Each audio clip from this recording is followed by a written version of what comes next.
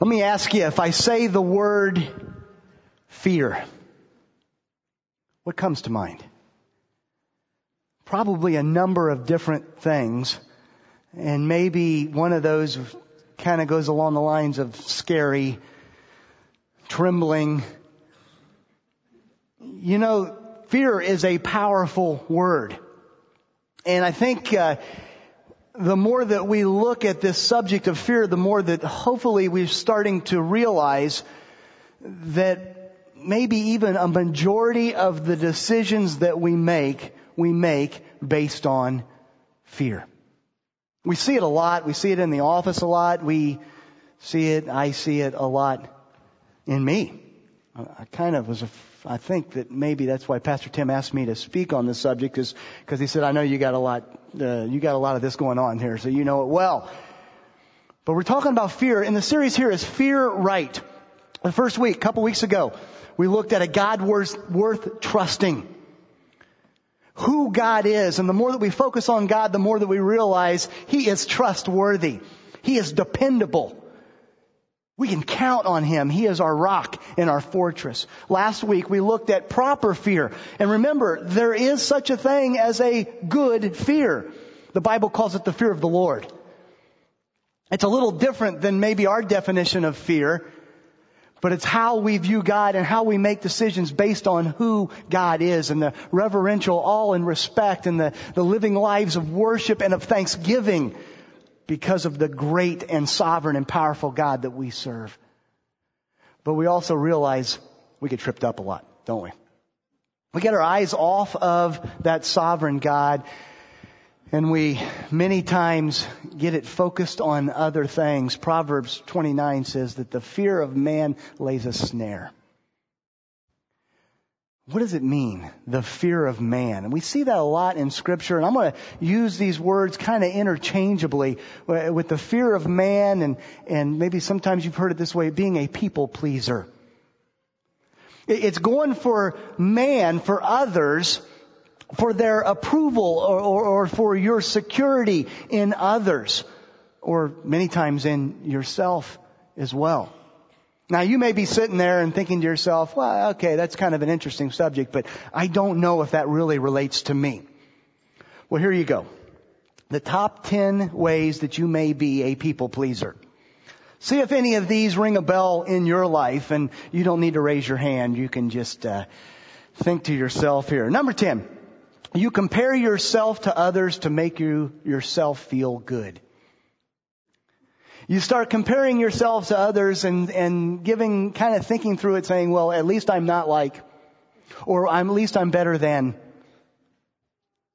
Number 9, you avoid people. Maybe you're embarrassed. Maybe you had run-ins, and so you start avoiding people. Number 8, you diet to try to impress others. Clearly, I don't have that one. Okay.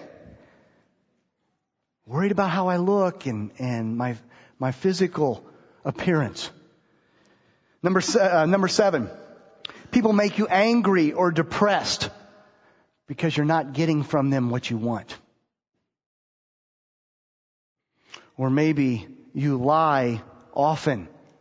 Oh, not the big whoppers, but those little white lies. You tell people what they want to hear. You want them to think good of me, so you kind of just adjust the truth a little bit so it sounds a little better. Maybe deep down you feel as if you might be exposed as an imposter. If they only knew the real me. Maybe you're someone who gets very easily embarrassed.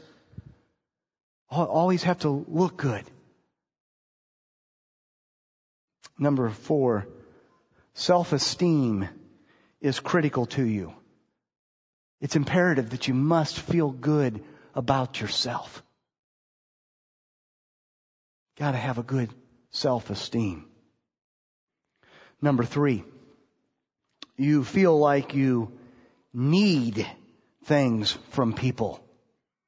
Things that you must have. It might be love. It might be respect.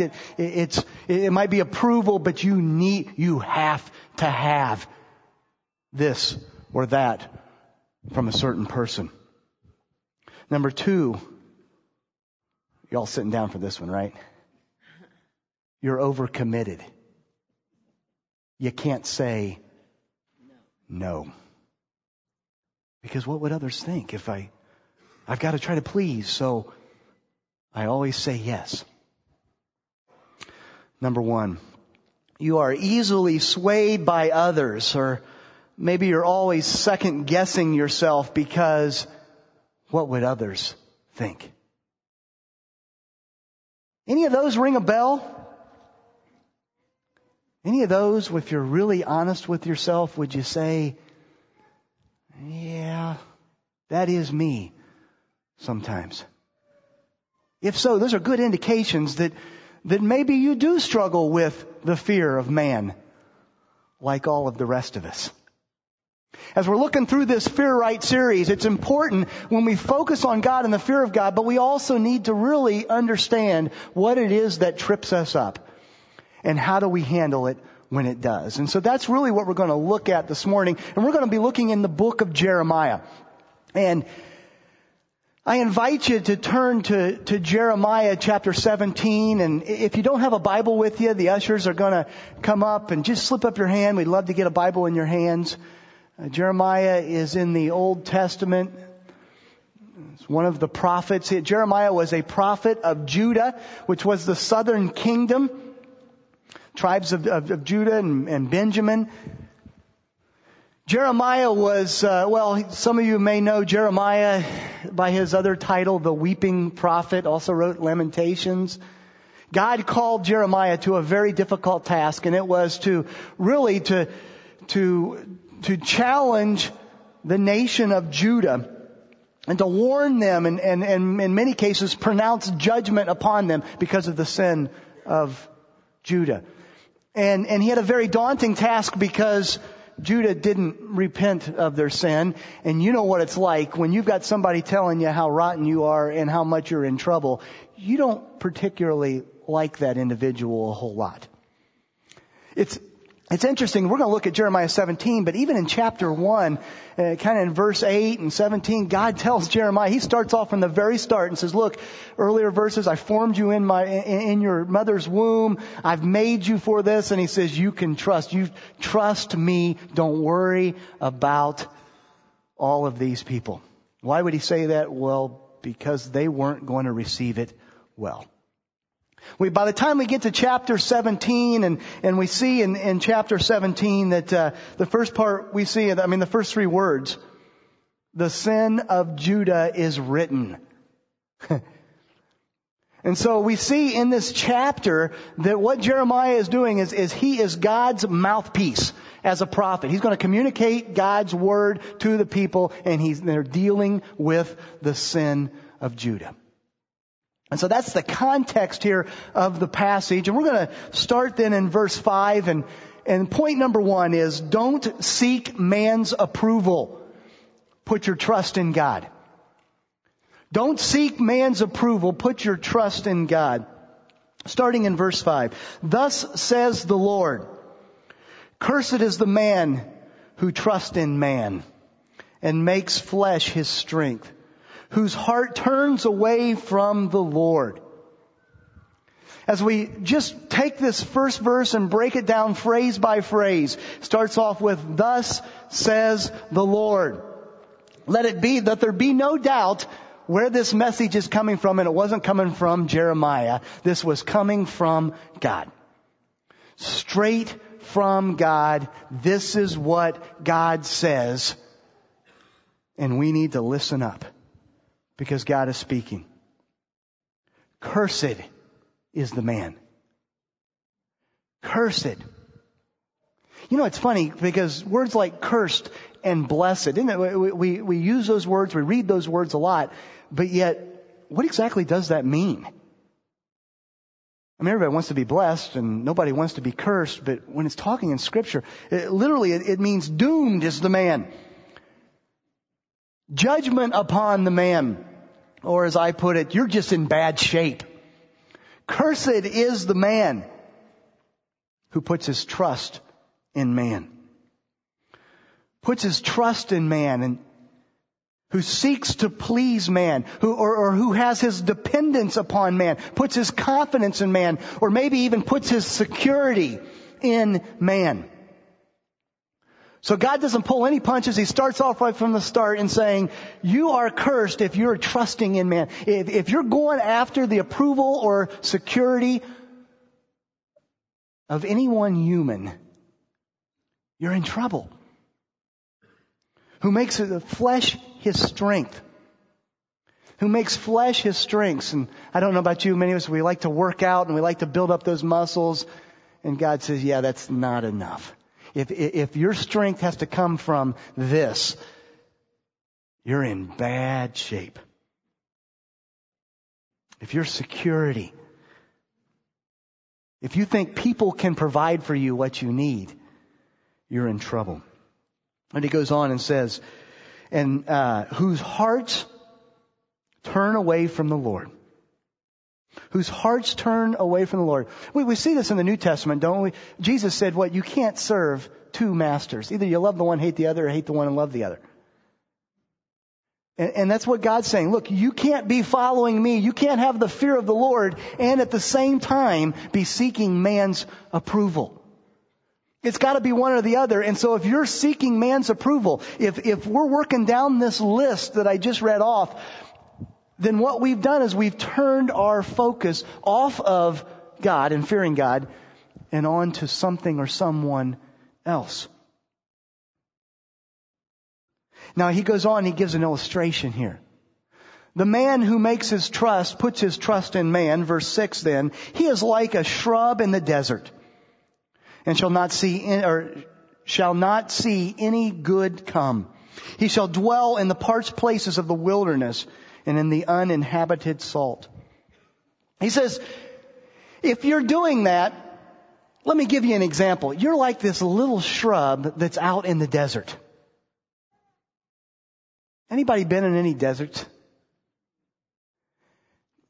What little wildlife or what little growth there isn't real attractive, is it? A lot of cacti, right? A lot of dry, brown things. You think of, kind of the tumbleweeds that are blowing across the sand. And he's saying, look, when you're going after the approval of man, you're like this shrub in the desert.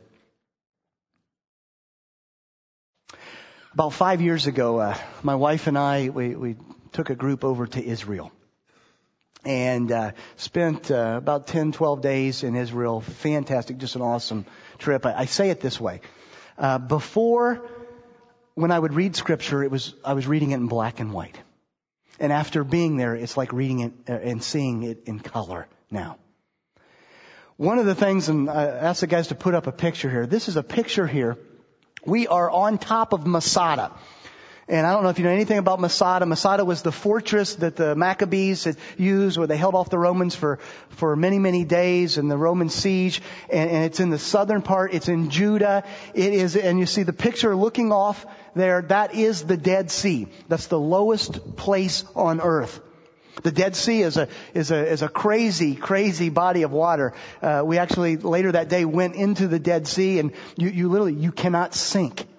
Because of the mineral content. It's 30-some% mineral salt, and it's also called the Salt Sea. You just kind of float with, it's just very surreal. It's crazy. You can't stay in the water for more than about 10 minutes because it starts eating at you. And from the mineral content. But I was thinking about that as you're reading through, and remember, Jeremiah is preaching to Judah. And when he talks about the parched places in the wilderness, the Judean wilderness, and the uninhabited salt land. What was he talking about? That right there. I'm sure the readers would have thought that right there. Now look at that picture. What color is missing from that picture? There is no green. At first I kind of thought maybe on that far bank there, that's actually Jordan over there on the other side of the, and so I zoomed it in on my computer this week just to make sure. And no, that's brown, and that's actually little cave things from where the cutout around there. There is no green. Are you getting the picture? When we put our trust and our dependence on man, it's like trying to plant a shrub there. It's pretty hopeless. It's pretty foolish. And that's what God's saying here. The uninhabited salt land. But verse 7 then we see, but blessed is the man who trusts in the Lord, whose trust is in the Lord. He is like a tree planted by the water and sends out its roots by the stream and does not fear when heat comes, for its leaves remain green, and is not anxious in the year of drought, for it does not cease to bear fruit. But blessed, not cursed, but blessed, praised, saluted, well off is the man who puts his trust in God, puts his confidence, his security, is seeking the approval of God instead of man. Because this man, unlike this picture that we just saw, this man, he's like that tree planted by the water. Now this one we can all relate to, right? If you go canoeing, maybe you've been on the Mackinac River, maybe you've been others where you see, and there's this tree growing up and the banks kind of cut away and you see the roots of the tree that kind of extend out into the water. Maybe you've been canoeing before and gotten caught up in those roots, and the tree has actually got its roots down into the water and underneath of the river.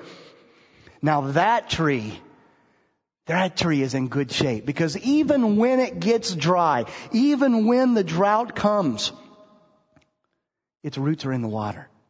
Even in the middle of August when it's 90 degrees in Illinois, or maybe this year even warmer, who knows. Even then, it's going to be green because it's tied into the life-giving water. The man who puts his trust in the Lord is like that tree. You see the comparison that's being drawn here?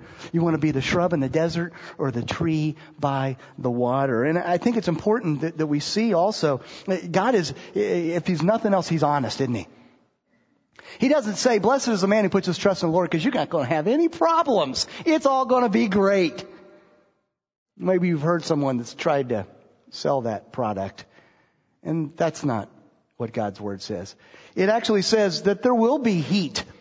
There will be droughts. There will be tough times. But when there is, you've got the life-giving, sustaining nutrient of water. When we are tapped into the life-giving power of a great Creator God, now that's something to put your security in. And that's what He's saying. So, it kind of led me to the question, so why do we fear men? What is it about that trips us up so often? Here you go. 3 reasons why we fear man. 3 reasons. Number 1, because he or she can humiliate us. Mention, because he can humiliate us, because he can expose us, because it challenges our pride. And if I cross someone, or if I'm not always concerned about, maybe they'll reveal who I really am on the inside. Number 2, because they can reject us. Because they can reject us, they can ridicule, they can despise us. And we want to be liked. We want to be respected. We want to please others. We want them to like us. And so we fear the rejection. And number 3, because he or she can hurt us. He or she can hurt us, either physically or otherwise, but they can attack, they can threaten. And many times it's the fear of confrontation and the fear of what will happen and how that'll work. And we just continue to shy away from that confrontation or from the attacks of others. And so we just do all that we can to just keep the peace. Or at least that's what we say. But the absence of conflict doesn't always equal peace. I was reminded here this week, we had an incident earlier this week that reminded me of about 12 years ago. About 12 years ago, on one Saturday afternoon, it was right around noon, and I remember this very distinctly because I was in the kitchen and I was on the phone with my father. My father and my mom and dad at the time lived in South Carolina, and we were just kind of catching up on things here in the week. And so I'm standing in the kitchen by the kitchen table talking on the phone, and all of a sudden I heard screaming, just blood-curdling screaming outside. And so I go to the window and I look, and across the street, and we lived in Morton at the time, across the street, I saw this man and woman who were just going at it, screaming and yelling and cussing and swearing, and this whole thing's going on. And so I'm talking on the phone. I kind of stopped talking and started to tell my dad, we got an incident going on here.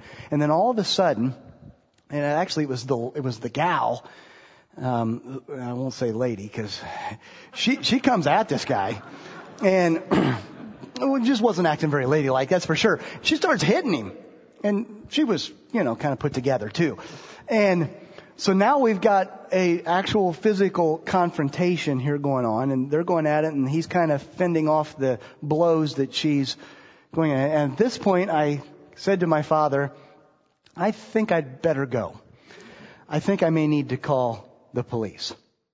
You ever have that thought where all of a sudden you're like, I don't know, what should I do? Should I call or shouldn't I call? And yet in the back of my mind is that phrase, you see him on camera afterwards. Well, I guess I should have called the police. I didn't know. And I thought, that's not going to be me, right? And so I hang up the phone. I dial 911. By now he's hitting back, and they're going at it all in the front yard across, and they don't live there. I think that was a son or a daughter of the lady that lived there. I mean, I didn't know who they were. So I call 911. Yes, I'm at this address. Yes, this is going on. Hurry. And I kid you not, 30 seconds.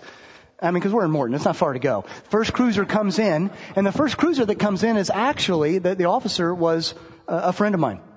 A fellow that I went to church with at a previous church, and so I knew him.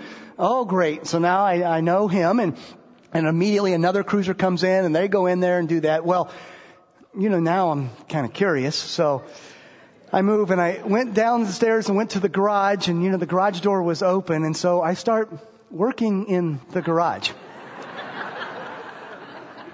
Kind of in the back of the garage, kind of the dark section, you know what I'm saying? Because I don't really want to, be totally exposed in that, because, at this point they don't know who called the police, right? Well, then this terrible, terrible, fearful, terrifying thing happens. After everything gets calmed down, about 10 minutes there, my buddy, the police officer, turns around and starts walking right for me. Now it's like, oh no. Now they know it was me who called the police. Right? You ever had that feeling? And so now it starts going through. I'm thinking, okay, is this a bad thing? I don't know. Is this, what, are they going to start yelling at me as soon as they leave? Are they going to do something to the house? Are they going to, well, I don't know. I guess I don't care really. And he came over and just said, hey, just wanted you to know they sent me over here to tell you. So they knew that it was me. They just wanted to apologize. We're so sorry about all that. And we broke it up and carrying on. Isn't it funny how the fear of man? Really, were they going to do anything to me? Nah. But yet, you're hesitant to act. You're hesitant to do. I will say this week we had a similar incident, believe it or not. And this time we actually stood in the driveway and waited on the police. So there was a child involved and some stuff, so we didn't care this time. So I've grown in the last 12 years. Obviously, maybe it's me. I just incite this in people. I don't know. So we're not sure, but the fear of man. Let me ask you now. What areas in your life are you more concerned about what others are thinking than you're concerned about what God is thinking? Think about that for a second. In your life, right now, what are the areas of your life where you're more concerned about what others think than you're concerned about what God thinks? Maybe it's at work. Maybe it's at school. Maybe it's at home. Maybe your spouse. Maybe your kids. where we just got to keep them happy. We just want them to like us. We just want to, and whatever it takes, even if it means maybe compromising what God has for our life. You got it? Can you think of something? How much better would it be to every day, to end the day with this prayer, Jesus, are you pleased with me? Jesus, were you pleased with me today? Forget about everybody else. Were you pleased? We call that living for the audience of one. It doesn't matter. Trust me, if Jesus is pleased with you, you'll get along pretty well with others. If you're living out life to please the Creator God, King of the universe. Well, he goes on. Point number 2. Don't trust your own heart. Trust God's faithfulness. Don't trust your own heart, but trust God's faithfulness. Verse 9. The heart is deceitful above all things and desperately sick. Who can understand it? The heart is deceitful above all things, desperately sick. Who can understand it? Well, first of all, when the Bible's talking about the heart, in this case, as in many, really almost most of the time in Scripture, when the Bible's talking about the heart, it's almost never talking about the organ in the chest, the muscle pumping blood. That's not what we're talking about. When it's talking about the heart, it's talking about the inner man. It's talking about our thoughts, our emotions, our desires, not the physical, but the inner man, the immaterial. What makes you truly you? That is your heart. Now, unfortunately, God's saying that it's not a real good prognosis for our heart, is it? It says the heart is deceitful. The heart is fraudulent, insidious, crafty, tricky, deceptive. That's the condition. That's who we really are. And it even is worse. The heart is not only deceitful, it is deceitful above what? All things. That means your worst enemy is you. Your heart, the inner man. It means the above all else is totally everything weighing all of this. The heart, most of all, is the most deceitful thing that we're going to come across. I say it this way. My heart lies. Say that with me.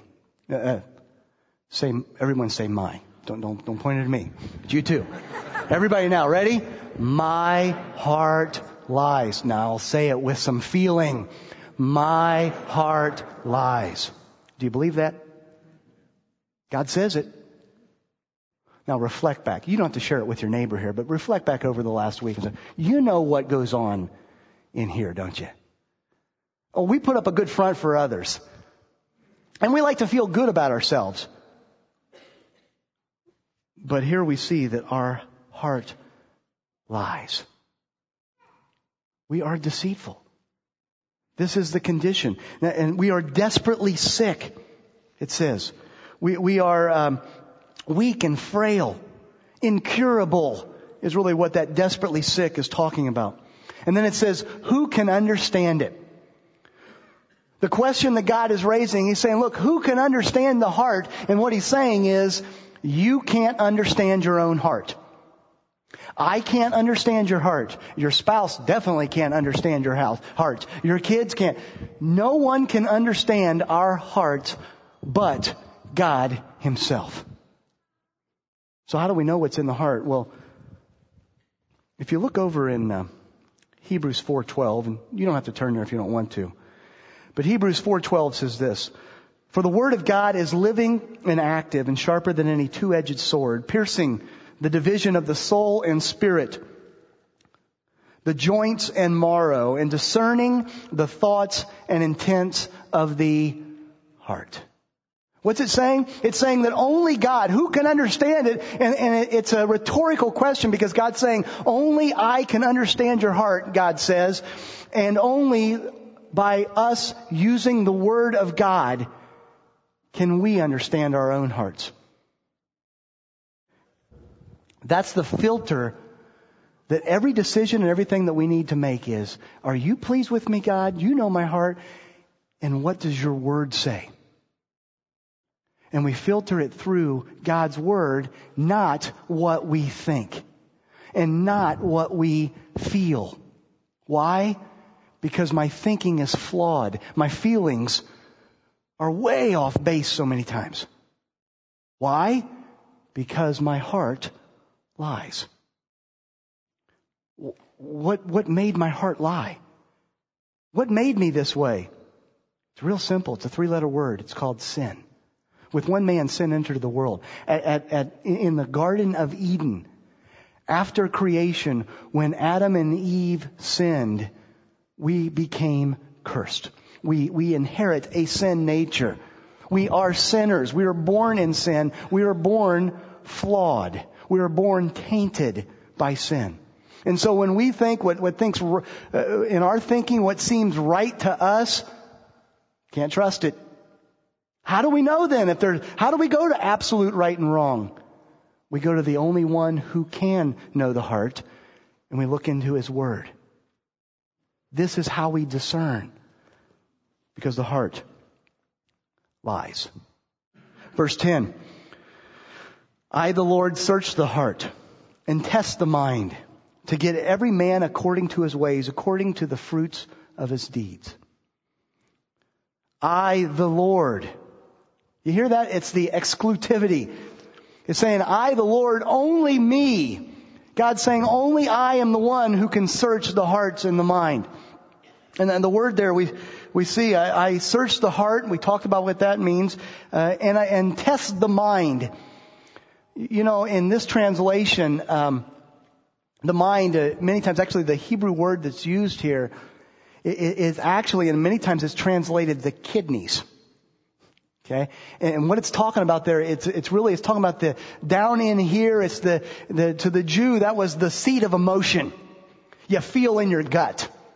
Kind of the way I liken it. And so I test the heart, I test the inner man and the thinking, and God says only I test the emotions, the desires that we have. And then He says, and then He gives every man according to his ways, according to the fruits of his deed. What's He saying? God's saying, I'm the judge. I'm the one that discerns the heart. I'm the one that gives out according to how we live. It's me. Galatians 6 says that we reap what we sow. That's really what he's talking about here. And so we can trust in God's faithfulness. God is faithful there, that when we are living in the fear of the Lord and we're going hard after God, He knows it. He sees it. He rewards accordingly, but also when we're not, we also suffer the consequences of that. Now again, I just mentioned it. It's not saying that all you got to do is just follow these little rules here and everything will be great.